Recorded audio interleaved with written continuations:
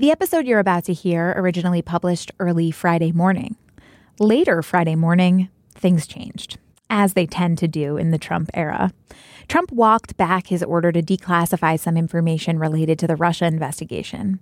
In a pair of tweets, Trump said that Justice Department officials and key allies persuaded him not to release the information. To better understand why officials would want Trump to walk back this order, and for insight into how his initial move breaks with precedent, you can listen to our full episode now. Here it is.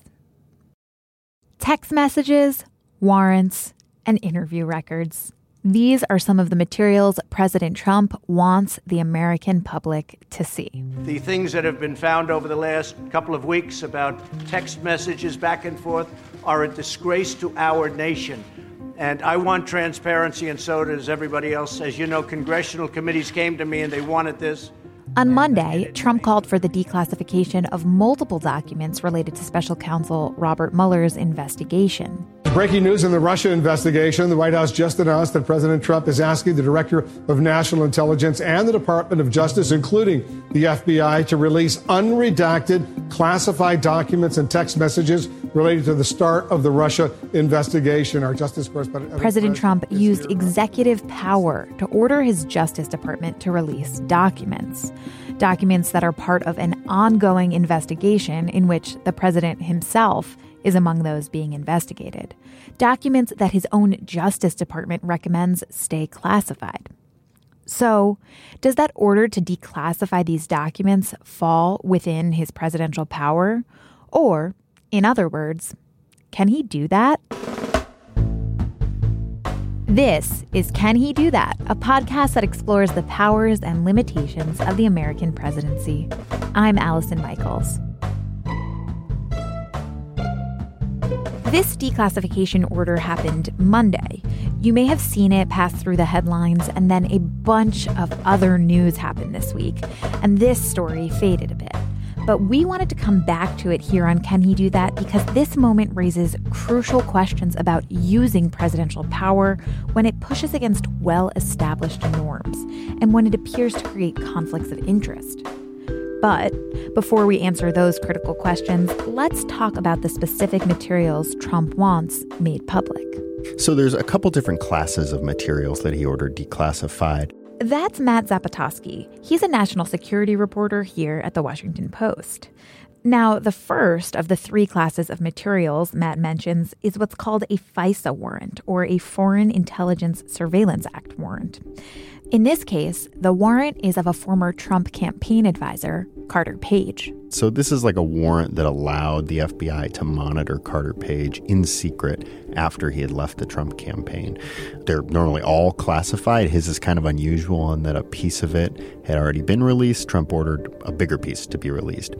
The second class of materials that Trump wants declassified are records of a series of text messages from several people who've worked in the FBI and in the Justice Department. Those people are James Comey, Andrew McCabe, Lisa Page, and Peter Strzok. Every one of those people touched the Russia investigation in some way, some more significantly than others. So Jim Comey was the director of the FBI. Andrew McCabe was his deputy. They sort of were at the top of the food chain when the Russia investigation was going on. Peter Strzok and Lisa Page are lower down. Peter Strzok is a former counterintelligence agent. Lisa Page is a former FBI lawyer. They were involved in the Russia investigation. Pete Strzok was actually the lead agent for a while on the Russia investigation, and also the investigation of Hillary Clinton's private email server, which is another big thing that Trump is interested in. All of these people had a connection to the Russia investigation, so President Trump wants to expose their texts. Presumably those don't fall into the classified category, but they fall into the interesting and not usually released category. And the third category of material that Trump wants to declassify includes interviews with Bruce Orr. He's a current Justice Department official who had this weird kind of position in the Russia investigation. He knew this guy, Chris Steele, who authored this infamous dossier that made some lurid allegations against President Trump, alleged his campaign had contacts with Russians. Bruce Orr was on the side kind of meeting with Chris Steele and reporting back to the FBI what he was learning, and he's become a target of the president's criticism lately for that. President Trump's order to declassify all of these documents is not the beginning of this story. Trump's order comes after months of Republicans in Congress putting pressure on the Justice Department to turn over these materials. Earlier this month, this group of them, many of them are part of this House Freedom Caucus, which is sort of very conservative group in the House that are allied with President Trump. They made a public plea to the president. Hey, we have been banging on the Justice Department for a long time to release materials, and now we want these specific things, sort of exactly what the president had wanted released. The backdrop here is like they bang. The Justice Department releases a little bit of material, and they generally use it to discredit the Russia investigation. They say, oh my gosh, look at what we found. This shows that the Russia investigation is poisonous. Or the Justice Department declines to release materials, and they say, what is the Justice Department hiding? This, what they're hiding must mean that the Russia investigation is corrupt. So this happens. Generally, justice bends. They reach a compromise. A couple weeks pass. They want more things. Justice bends. Compromise. A couple weeks pass. Rinse, lather, repeat. We get to this month, and it seemed like justice finally wasn't willing to bend. And these conservatives in Congress, they have some ability to force the Justice Department to turn things over. But the easiest path they have to doing that is getting President Trump to order the Justice Department to turn things over, because the Justice Department is a part of the executive branch. They answer to President Trump. And President Trump finally, just this week said, you know what, I am going to get involved. I'm going to declassify these things that my allies say will really discredit the Russia investigation. That seems to be the president's aim here. He wants things out there that will just sort of muddy up this investigation of his campaign and Russian interference in the 2016 election. So some ways that these documents might muddy that up is perhaps it will show evidence that the Democratic-funded dossier from the British spy Christopher Steele was the basis for the decision to wiretap Carter Page. This is something that Trump has asserted, that Trump allies have asserted, despite reporting to the contrary, that this was not, in fact, the motivation to start the Russia investigation. Can you talk a little bit about how these documents might confirm or deny that? Yes. So we know that this dossier, which is this collection of reports prepared by a guy named Christopher Steele, a former intelligence agent who was hired in a roundabout way by the Hillary Clinton campaign to research Trump and Russian ties. This dossier has become the subject of great controversy because it's like, this is a political document, right? This isn't like a law enforcement thing. This is a guy who admittedly did not want Trump to be president. And we know that the FBI, in some measure, used some of this material to get this warrant to monitor Carter Page after he left the campaign. So to Republicans, that's sort of like the end all, right? Oh my gosh, you used opposition research to monitor the president's campaign is the way they put it. That's not exactly accurate. Carter Page had left the campaign, and there's all sorts of corroborating evidence. It wasn't like just this piece of opposition research. This was one piece in a lengthy application to monitor Carter Page. The text messages are a little bit murkier, like what they hope to gain there, particularly like Jim Comey's text and Andrew McCabe's text. We don't have a great sense of what is in those now, but they have in the past had great success with Lisa Page and Pete Strzok's text. People probably remember these two because they were exchanging anti-Trump messages that the Inspector General, the Justice Department Inspector General, had found. Pete Strzok was kicked off of the Mueller team because of those, eventually fired from the FBI because of those. Lisa Page left on her own, and that was like a great talking point for Republicans. hey, Robert Mueller's investigators were biased. They hated Trump. They're out to get Trump. Presumably, they're trying to find similar things with Bruce Orr and Comey and McCabe like they found with Page and Strzok. Most of Page and Strzok's texts are out already. There might be some that they could find new ones in this review, but it would just sort of lend to the narrative that President Trump has already tried to advance. It seems like they're probably looking for similar stuff with Comey and McCabe. What reasons has the White House publicly given for why Trump's ordering this declassification? Their main reason is transparency. They say, look, the public deserves to know about these things. President Trump, though, has also said that, he thinks this is going to blow the lid on the Russia investigation and sort of expose it as a fraud. What I want is total transparency. This is a witch hunt. Republicans are seeing it. The Democrats know it's a witch hunt, too, but they don't want to admit it because that's not good politics for them. But it's a terrible witch hunt, and it's hurt our country. And so his motive is out there. He's not sort of trying to hide behind some pure motive. I only think the public has the right to know what their government is up to. He says that, hey, this is about discrediting the Russia investigation, just right out there. So at this point, do we know when these documents will be released? We don't. That is a great question. It's complicated. One interesting thing here is the president did this by press release. It's not like he had lawyers draw up something with the Justice Department about what was going to be declassified and not. The Justice Department, in response to his press release, is sort of going through the process, and it's possible that they will push back and say, hey, we can't release that. But that's what happens when you just sort of issue a press release one night and say this is declassified, which is, it's already unprecedented to declassify some of that stuff, and then to do it in that way is even more unprecedented, I guess. So then the president has decided to go beyond what the Justice Department has recommended in releasing these documents. Does he have the authority to do that? Absolutely. So material is classified or declassified at the will of the president. He definitely can do this, but it's a question of should he? So should he? To explore that question, I turn to Liza Goitein. Liza is co-director of the Liberty and National Security Program at the Brennan Center for Justice. She's written extensively on classification and surveillance law, so she broke down how the declassification authority usually plays out. We're in sort of a strange world here because the authority to classify and declassify is a presidential authority, but it is delegated almost all the time to various other officials. There are about 2,000 officials who have the authority to make original classification decisions, and they can also make declassification decisions. It's pretty unusual to have the president step in and declassify information. And I think what's unusual here is not only the fact that it's happening, but all of the circumstances around it, the documents that he's trying to get declassified and how they relate to his own administration. And members of the Justice Department and the FBI have said that this material could potentially compromise sources and methods and should therefore not be released in large part. Is that a reasonable claim from the Justice Department? Well, of course, it's very possible that there could be sources and methods that would be revealed.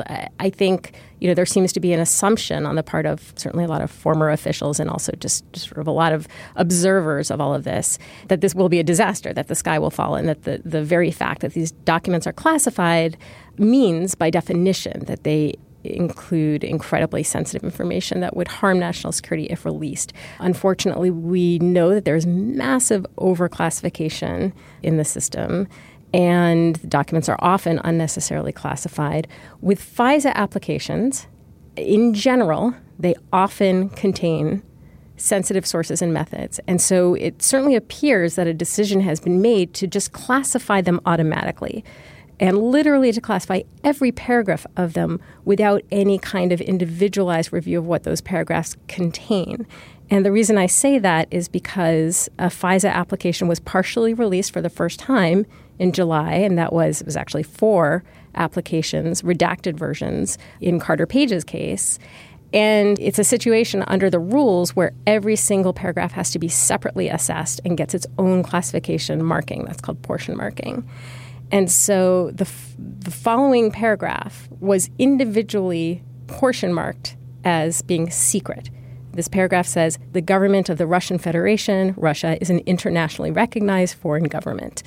That sentence was individually classified as secret, meaning that its release could reasonably be expected to cause not just damage, that's a lower level of classification, but serious damage to our national security. So that sentence. And, we certainly don't want that getting out, right? Right. So this is simply to say, I'm not remotely saying that these applications are full of things that are completely harmless and there's no reason ever to classify them.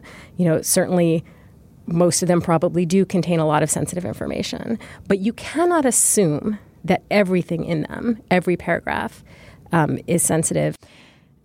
The president is requesting the declassification of documents that are A, part of an ongoing investigation, and B, part of an ongoing investigation that includes a portion that is investigating the president himself. How significant should that be to the American people? Yeah, and I think it's a good thing that you raise that, because there really are two reasons why these documents have not been made public previously and why these kinds of documents are not made public.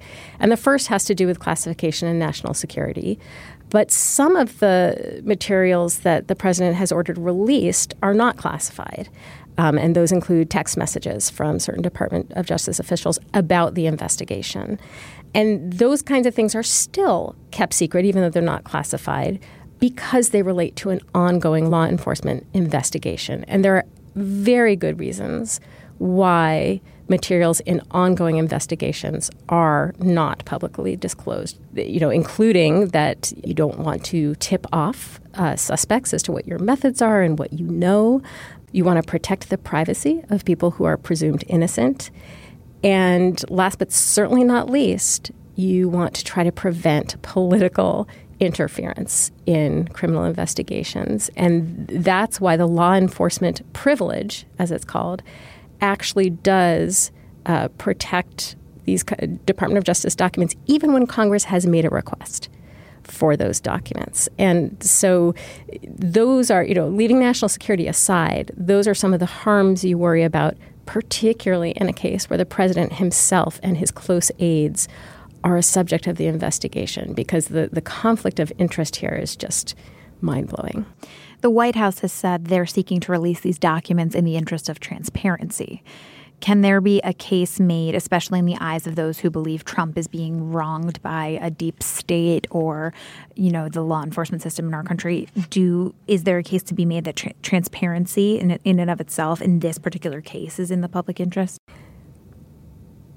If he really were trying to be transparent about the investigation, he wouldn't have picked certain page ranges of this particular application that he wants released. He wouldn't have selected particular officials within the Department of Justice whose interviews he wants released. He would have tried to get disclosure much more broadly. I love transparency. I think it's great. I'm all for it. This is an administration that has taken down information from websites, disappeared entire data sets, issued orders prohibiting agency officials from talking to the press, refused to disclose even an estimate of how many Americans are being swept up in foreign intelligence surveillance. This administration does not care about transparency. This is about politics, not openness. There's another piece of this story to consider. This isn't Trump's first disagreement with the Justice Department. He has known frustrations with various Justice Department officials for not ending the Mueller probe. Just this week, he again criticized his own Attorney General, Jeff Sessions, for recusing himself from the Russia investigation. I'm disappointed in the Attorney General for numerous reasons, but we have an Attorney General. I'm disappointed in the Attorney General for many reasons, and you understand that. In ordering the declassification of these documents, Trump is again at odds with his Justice Department. That tension contributes to a narrative that, as Matt points out, might be problematic for the president. This is a real issue for Trump because one of the things Mueller is investigating, I don't know if this is ironic, but one of the things Mueller is investigating is whether the president has sought to obstruct justice by putting pressure on the Justice Department, by threatening to remove officials, by trying to pressure Jeff Sessions to unrecuse, to sort of re-grab hold of the Russia investigation. And I think some people out there see this as part and parcel to that. Now he's trying to air investigation related documents. Is that meant to step in the way? It's a thornier area because this is clearly in the president's power, but this is a real issue for Trump. What some people see as his obstructive efforts are being investigated, and people wonder, is this a part of it? What might Trump both gain from releasing these documents, and what has he put at risk either for himself or for sort of our institutions? Yeah. So what he gains is potential ammunition to attack the FBI, the Justice Department, and the Mueller probe. So maybe he convinces some members of the public, hey, this thing is problematic. Its origins are problematic. He gets some ammunition to defend himself from the investigation. What he gives up is, he potentially, if you believe people in the national security community, he potentially puts sources at risk. He sets a dangerous precedent about when classified information should be made public that our allies surely are going to take note of. He sort of tears down the Justice Department and the FBI, which might be a short-term gain that the president protects himself from an investigation, but a long-term loss, and that people just lose faith in law enforcement, and that's not necessarily a good thing.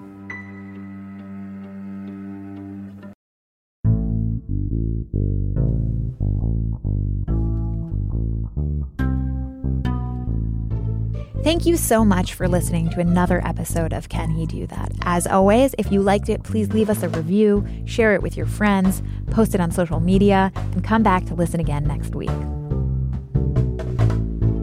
Can He Do That is a team effort here at The Post. It's produced by the marvelous Carol Alderman, with design direction from Kat Rudell Brooks, logo art from Loren Boglio, and theme music by Ted Muldoon.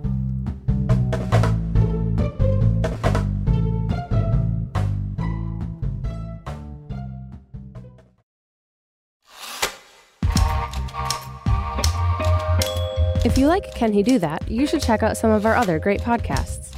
Like Retropod, a daily show for history lovers featuring surprising stories about the past, rediscovered. Or try The Daily 202's Big Idea, a show that brings you daily analysis from political correspondent James Hohmann.